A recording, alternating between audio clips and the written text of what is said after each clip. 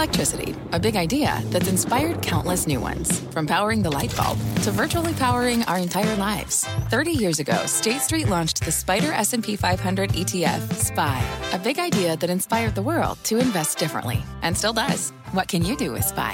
Before investing, consider the fund's investment objectives, risks, charges, and expenses. Visit ssga.com for a prospectus containing this and other information. Read it carefully before investing. SPY is subject to risks similar to those of stocks. All ETFs are subject to risk, including possible loss of principal. Alps Distributors, Inc. Distributor. Hi, I'm Kelly Evans, host of CNBC's The Exchange, and here's what's on my mind. I loved listening to David Einhorn's interview on Halftime Report yesterday because Einhorn was quite candid about why he was even on TV. We all remember him, of course, from his memorable short of Lehman Brothers in May 2008. His hedge funds posted stellar returns back in those years, but had a much rougher time post-financial crisis. And he wasn't the only one. The same anemic Fed-supported recovery that gave rise to the FANG trade of the 2010s was the same that resulted in poor returns for a number of traditional stock-picking value funds like Einhorn's. Einhorn thinks that's now about to change, and that's why he's on TV. Quote, "When we were doing badly, I wasn't running around saying this is a great time to invest in what we're doing," Einhorn told Scott Wapner yesterday. "Right now, I think the wind is more at our back. We are performing well, and I think we're likely to continue." Now, people might scoff because A, no one believes in stock picking anymore, and B, Einhorn has had a tough call a few times in the recent past, including a Tesla short several years ago when he compared the company to Lehman and missing the SunEdison fraud back in 2015.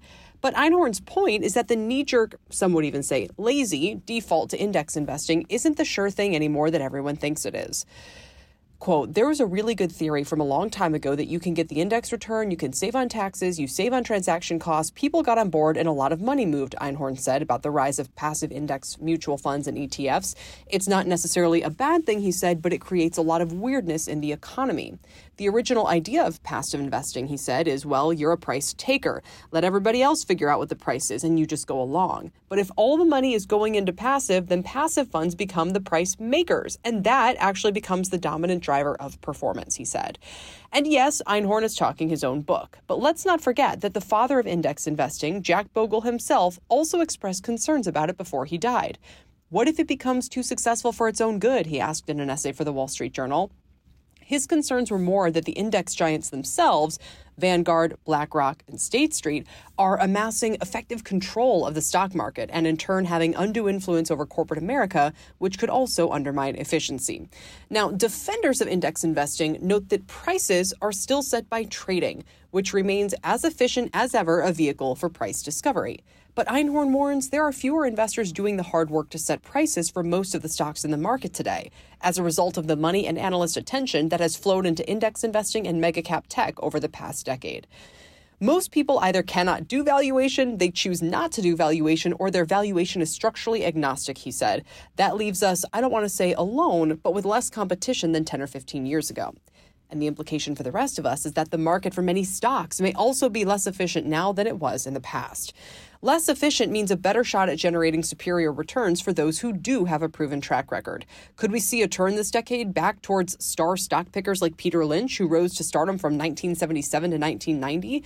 If there's one thing everyone seems to agree on lately, whether because of the Fed's tightening, the implosion of overly crowded tech trades, or inflation, it's that this is behaving like much more of a stock picker's market. Thanks for listening. Be sure to subscribe for more episodes like this, and you can always catch our show live weekdays at 1 p.m. Eastern only on CNBC. See you then.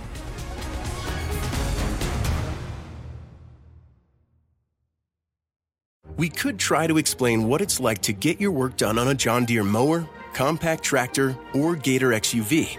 But to really understand the feeling, you just have to get in the seat.